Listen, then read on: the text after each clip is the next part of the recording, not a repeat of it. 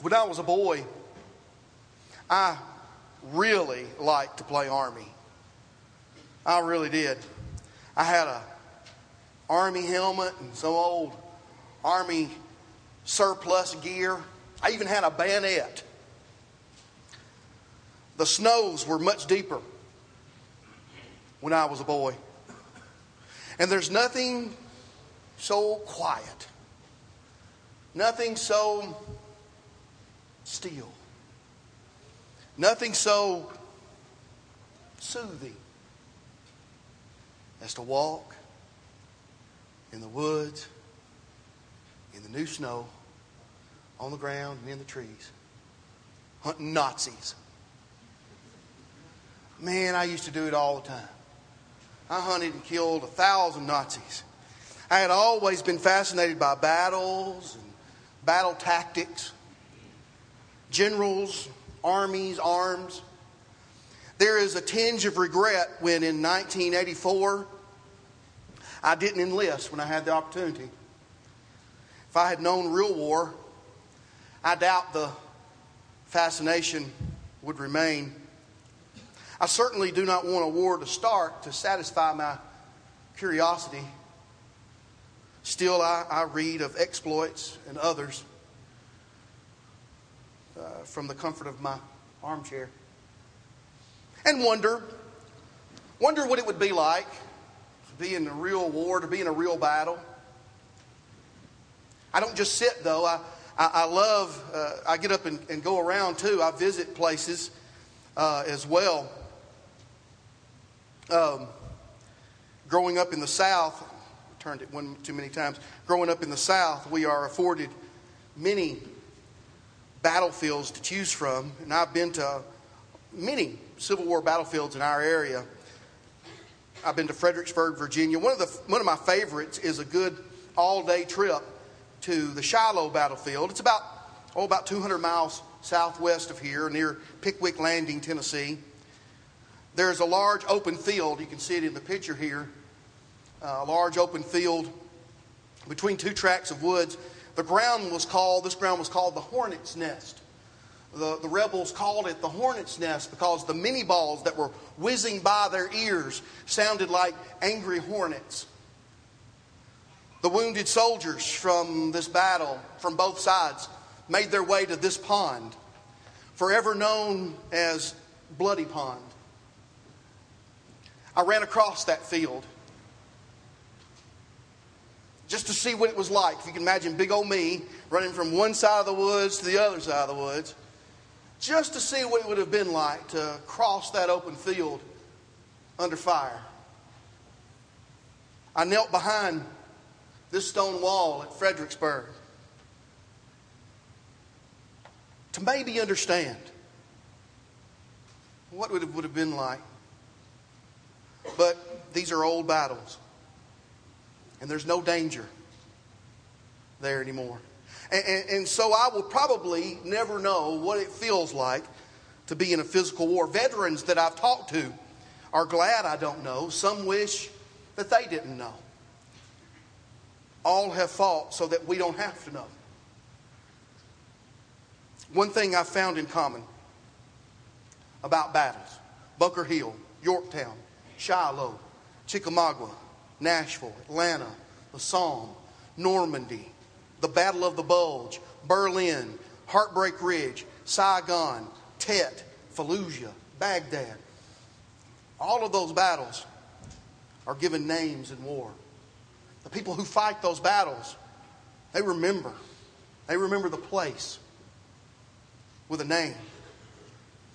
Have you ever heard of the Battle of Armageddon? It's only found once in Revelation, but many say it's the ultimate battle where the forces of good and the forces of evil, they line up and they're going to fight the war to end all worlds, the grand finale of war. What many hear about Armageddon, though, is untrue. Eldred Eccles, a brother in Christ, in his book on Revelation, says this: the truth is, the battle of Armageddon has already begun. Haven't you heard, he says. There's a war going on. And we're in the middle of it. All of us here today are on the front line of this great war that's going on right now as we sit. This is a real war, much dangerous than all the other wars put together. This is not a war of bullets and bombs, no. There's no Army, Navy, Air Force, or Marines. This is not a war against flesh and blood. And we need to know how to fight this war or we're going to get killed. We need to know what we're doing when we step out on that battlefield. We're on the front line. President Lyndon Johnson on May 4th, 1965, he said at a dinner meeting of the Texas Electric Co-op, he said, "So we must be ready to fight in Vietnam, but the ultimate victory will depend upon the hearts and minds of the people who actually live out there." Brother Eccles says again, listen to me as you think of what President Johnson said. "Some people are carefully evaluating every war and rumor of war as a countdown to Armageddon, but they don't understand the truth. The battle of Armageddon is being fought everywhere, every day, notice, in the hearts and minds of all human beings." It's a spiritual war, not a physical war. Ephesians chapter 6, verse 12. "For our struggle is not against flesh and blood," said Paul, "but against the rulers, against the authorities, against the power of this dark world, against the spiritual forces of evil in the heavenly realms." We are every day on the front line of this great war.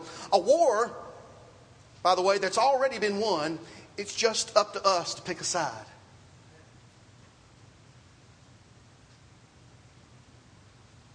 To do battle in this war, we need to know something, like I said, or we're going to get killed. To do battle, we need to know our enemy. Our enemy is Satan. The devil holds great power. Jesus called the devil the prince of this world, John chapter 12 and verse 31. Paul said the devil is the ruler of the kingdom of the air, Ephesians chapter 2 and verse 2. And he is now at work in those who are disobedient. Satan uses weapons like the lust of the flesh, the lust of the eyes, the boastful pride of life, 1 John chapter 2 verse 17, to wreak havoc on our lives. He takes advantage of our weaknesses to make us slaves of sin. He uses error and false teaching and false doctrine to keep precious souls from learning the truth. The battle is large, and it can be confusing. And to do battle, we must know our battlefield. In a physical war, there's a forward edge of the battle area. Soldiers call it the FEBA, the forward edge of the battle area. We would call it the front line. You know, in the Civil War, in World War II, and in World War I and World War II, the forward edge of the battle line, the front line, was easily seen on a map. You know, there were trenches. There were places. Here's this army here and here's this army here. But in modern war, in Korea, in Vietnam, in Iraq, in Afghanistan, the front line is everywhere. You've got to look out for everybody. Any place where the bullets and bombs are flying or likely to fly is now the definition of the front line. And so it is in our spiritual battle. The front line is anywhere in our Christian life. Anywhere you are, that's where the battle is. I signed a petition the other day. Thursday or Friday, I was watching CNN, and there was a girl by the name of Diana Cherry. She's a mother, and she started a petition against Victoria's Secret. Let me read you what she says on her petition. "As the mother of 3 young daughters and a young son, I'm appalled by Victoria's Secret new campaign, Bright Young Things, that targets teens and tweens with the same type of sexy, sexualized products sold in their adult line. Bright Young Things, which is part of the spring break collection of Victoria's Secret Pink line, features an array of panties with a lace trim thong with "Call Me" on the front, to lace back underwear with the word "Wild" on the back, to black and green white polka dot hipsters reading "Feeling Lucky." Victoria's Secret may claim that pink is for college women, but their chief financial officer, Stuart Bergerdorfer, made it clear when he was asked about Victoria's Secret Pink's lingerie line that they are trying to reach a teen audience. He says this: when somebody's 15 or 16 years old, what do they want to be? They want to be older. They want to be cool, like the girl in college, and that's part of the magic of what we do at Pink. I don't want a brand, she says, like Victoria's Secret, telling my daughters what sexy should be, and my son that girls have to dress and look a certain way. Sexualization of girls by marketers has been found to contribute to depression, eating disorders, and early sexual activity, and this new ad campaign is a glaring example of a culture forcing girls to grow up too fast. Amen? Our children are not sex objects. They're not things. Please join me in asking Victoria's Secret to stop being part of the problem and being part of the solution by pulling their Bright Young Things campaign. I signed that. Glad to do it. The war is everywhere. It's coming at us from all sides. The front line, it's in our home. It's in our marriages. It's in our jobs. It's in our schools. It's in our government. The battlefield is everywhere. And we've got to be prepared. It's even here in the Lord's church. And we, each and every one of us, we're on the front line of it every day. Each and every one of us. And only you know whose side you're on. Only you know whose side you're on. But know this, you're on a side. Whether you like it or not, you're on a side.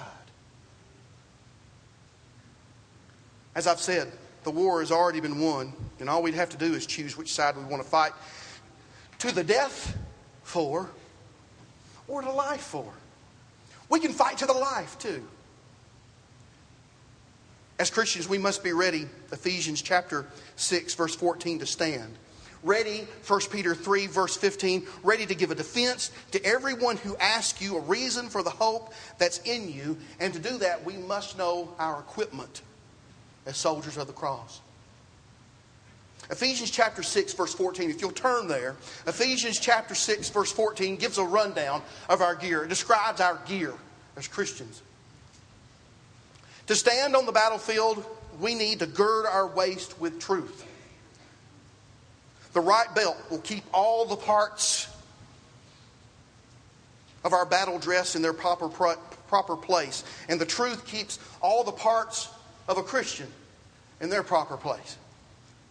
The truth keeps the Christian's armor from shifting as he moves. John chapter 1 verse 17, grace and truth came through Jesus Christ. John chapter 8 verse 32, the truth will make you free. John chapter 17 verse 17, the Word of God is that truth. The truth, Ephesians 1:13, is found in God's Word and verbally expressed. It must be verbally expressed, this truth. On the front line, the enemy will use men, Ephesians chapter 4 verse 14, they will use men to trick us with deceitful, cunning, crafty doctrines. People will try to trick you. But we, verse 15, are to speak the truth in love. The truth is to be spoken in order to withstand the false, deceptive, and destructive doctrines of men, wherever the shot comes from. We need to be ready to love by telling the truth found in God's Word. We gird up our waistline with truth and take a hard-line stand on the truth. Jesus is the image of truth. Ephesians chapter 4, verse 21. We put on our breastplate of righteousness. Ephesians chapter 6, verse 14. The breastplate of righteousness must be put on by the Christian soldier. No one can put this breastplate on for you. Paul, describing a soldier of his day, spoke of a breastplate that covered the chest and the vital areas inside the chest. We may say body armor today or bulletproof vest. It represents righteousness. To stand, to fight in our everyday battle, and to protect our vitally needed life source. We must be righteous people. We must live right. We must be right with God. Every day, we must be right with God. We will have a moral integrity from obedience to God's commands. It says in Psalm 119, 172, all of God's commands are righteous. And if we want to make it home at the end of this long war, we need to wear our God-given body armor. Ephesians chapter 6, verse 15. Our feet must be shod with the preparation of the gospel of peace. Now, what are we putting on our feet? To prepare means to make ready. Christians must know the good news. People must know the gospel, and the Christian must be able to tell it. The gospel is not peace between good and evil. That's not what we're talking about. The peace is between God and man. We as Christians enjoy peace with God. Romans chapter 5, verse 1, having been justified by faith, we have peace with God through our Lord Jesus Christ. We must know the gospel, Ephesians chapter 1, verse 13. The good news about Jesus is God's power to save, Romans chapter 1, verse 16. The Christian soldier, as we read in Ephesians chapter 6, must take up the shield of faith. Above all, Paul says, take up the shield of faith. Do not walk on the field of battle without your shield. Faith in your life is essential to being on the winning side in a conflict. Because faith, according to 1 John chapter 5, verse 4, has overcome the world. Faith keeps us safe from the fiery darts of the evil one. Fiery darts like temptation, James chapter 1, verse 14. Each one, he says, is tempted when he is drawn away by his own desires and sins. Drawn away by Satan, enticed by lust, drawn away from friendly lines into a dangerous area of the battlefield. The fiery dart of ridicule is protected by strong faith. The enemy, 1 Peter chapter 4, verse 4, will think it's strange that you're not on their side. The fiery dart of conformity. It falls from the sky like rain on Americans. We must stand, Romans 12, verses 1 and 2, and not conform to this world, but be transformed by the renewing of our minds. And not get hit by the fiery dart of discouragement. Galatians chapter 6, verse 9. We will win this fight if we hold our shield and do not lose heart. We wear a helmet on our head, a helmet of salvation. As Christians, we must have the confidence that we are saved.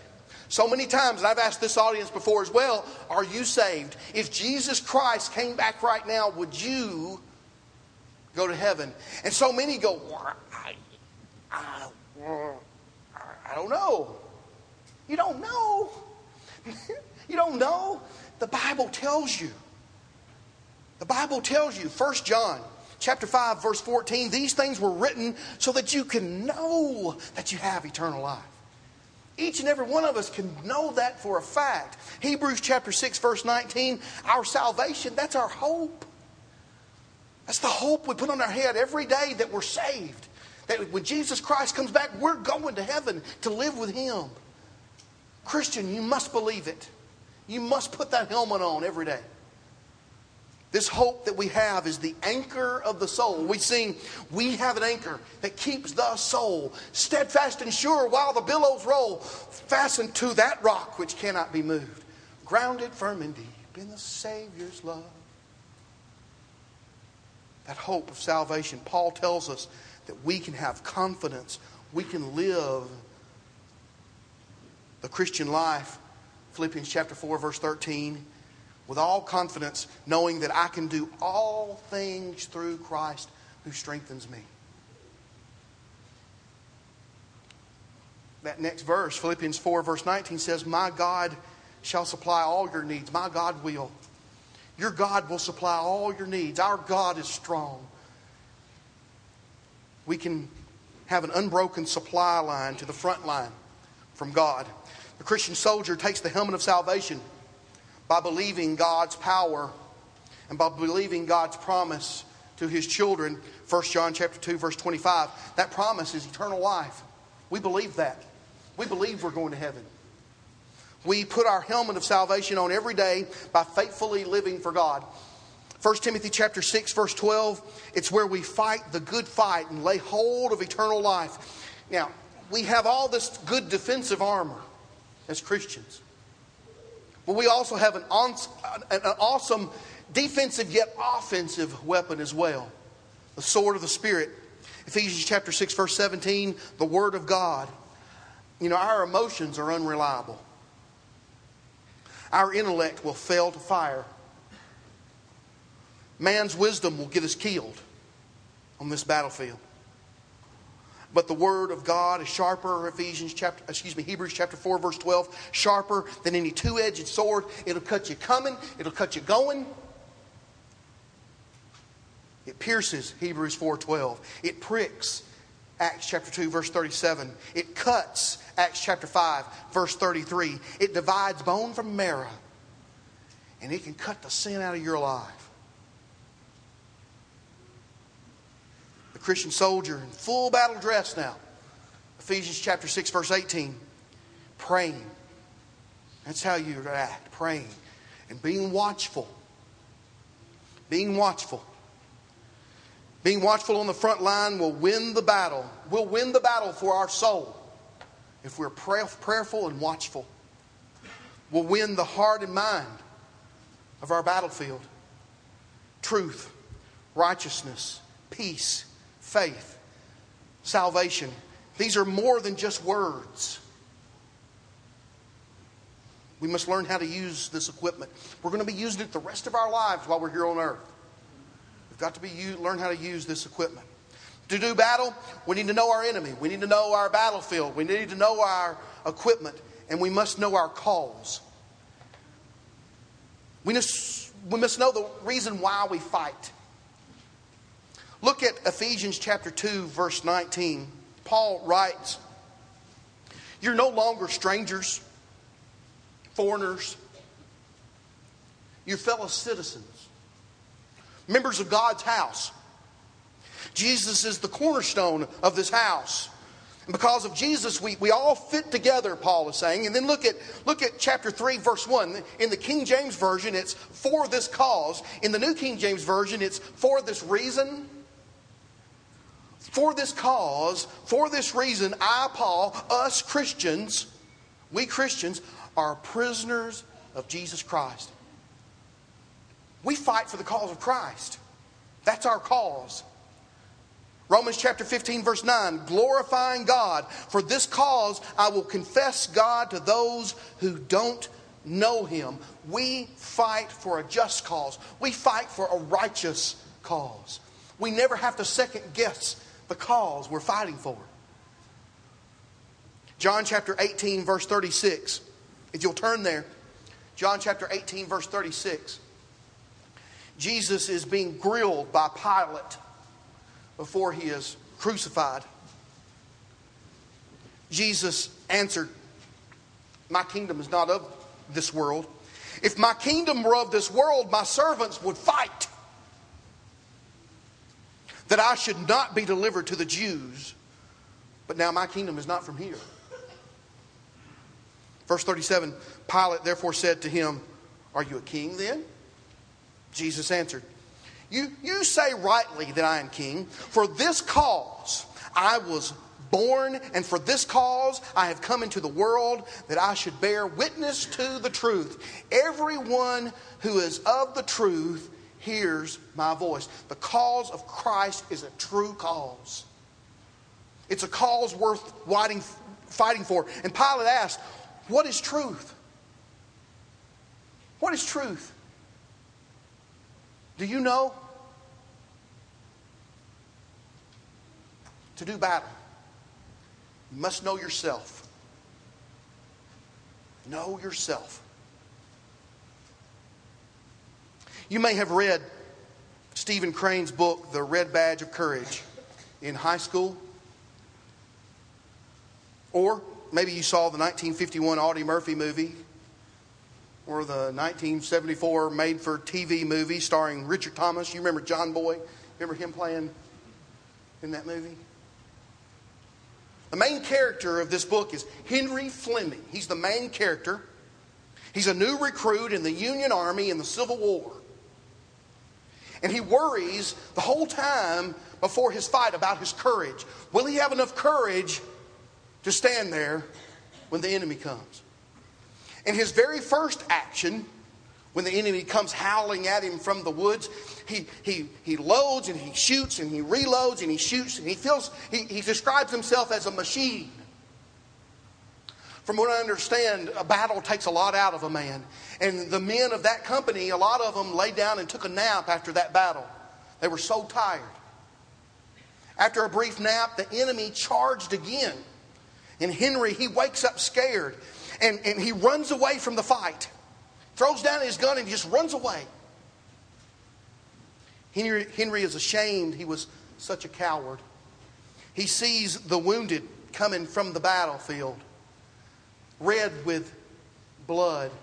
And he's ashamed. And he's envious of their wounds. He's envious of what he calls their red badges of courage.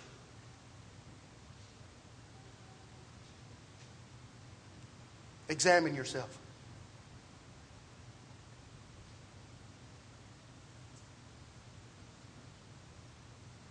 Have you been asleep?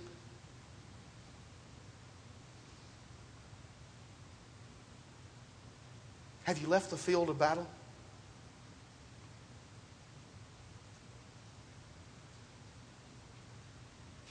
Examine yourself. Know yourself. Are you a coward in the battle for your heart and mind?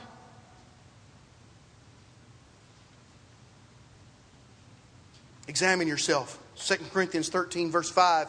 Test yourself. Paul says, is Christ in you? Do you know? Do you look at other Christians and compare yourself? And with envy say, I could never be a Christian like him.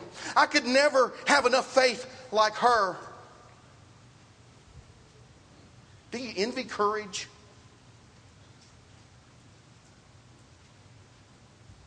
In the book, Henry goes back to his regiment. He goes back to his regiment and he fights like a lion, it says. His lieutenant says that with 10,000 Henrys, he could win the war in a week. Christian, the war is already won. Come back and fight. Come back and fight. Those of you who are saved and you know it, stop standing on the sideline and get busy on the front line. Stand in the gap. Those of you who are lost, join the fight. Cross the line in the sand. Join the fight. Your sins, Acts chapter 2, verse 38. Repent of your sins, Acts chapter 2, verse 38. And confess your belief in Jesus, Romans chapter 10 and verse 9. And wash away your sins by being baptized, Acts chapter 22, verse 16. The decisive battle in the war of hearts and minds has already been won. It's already been fought. When Jesus Christ, 1 Corinthians chapter 15, verses 1 through 4, died on that cross, was buried in that tomb, was raised from the dead, and was seen by hundreds. Jesus, Hebrews chapter 2, verse 10, He is the captain of our salvation. And we can follow a captain like that on the battlefield that we fight every day. Come and join the fight right now as together we stand and sing.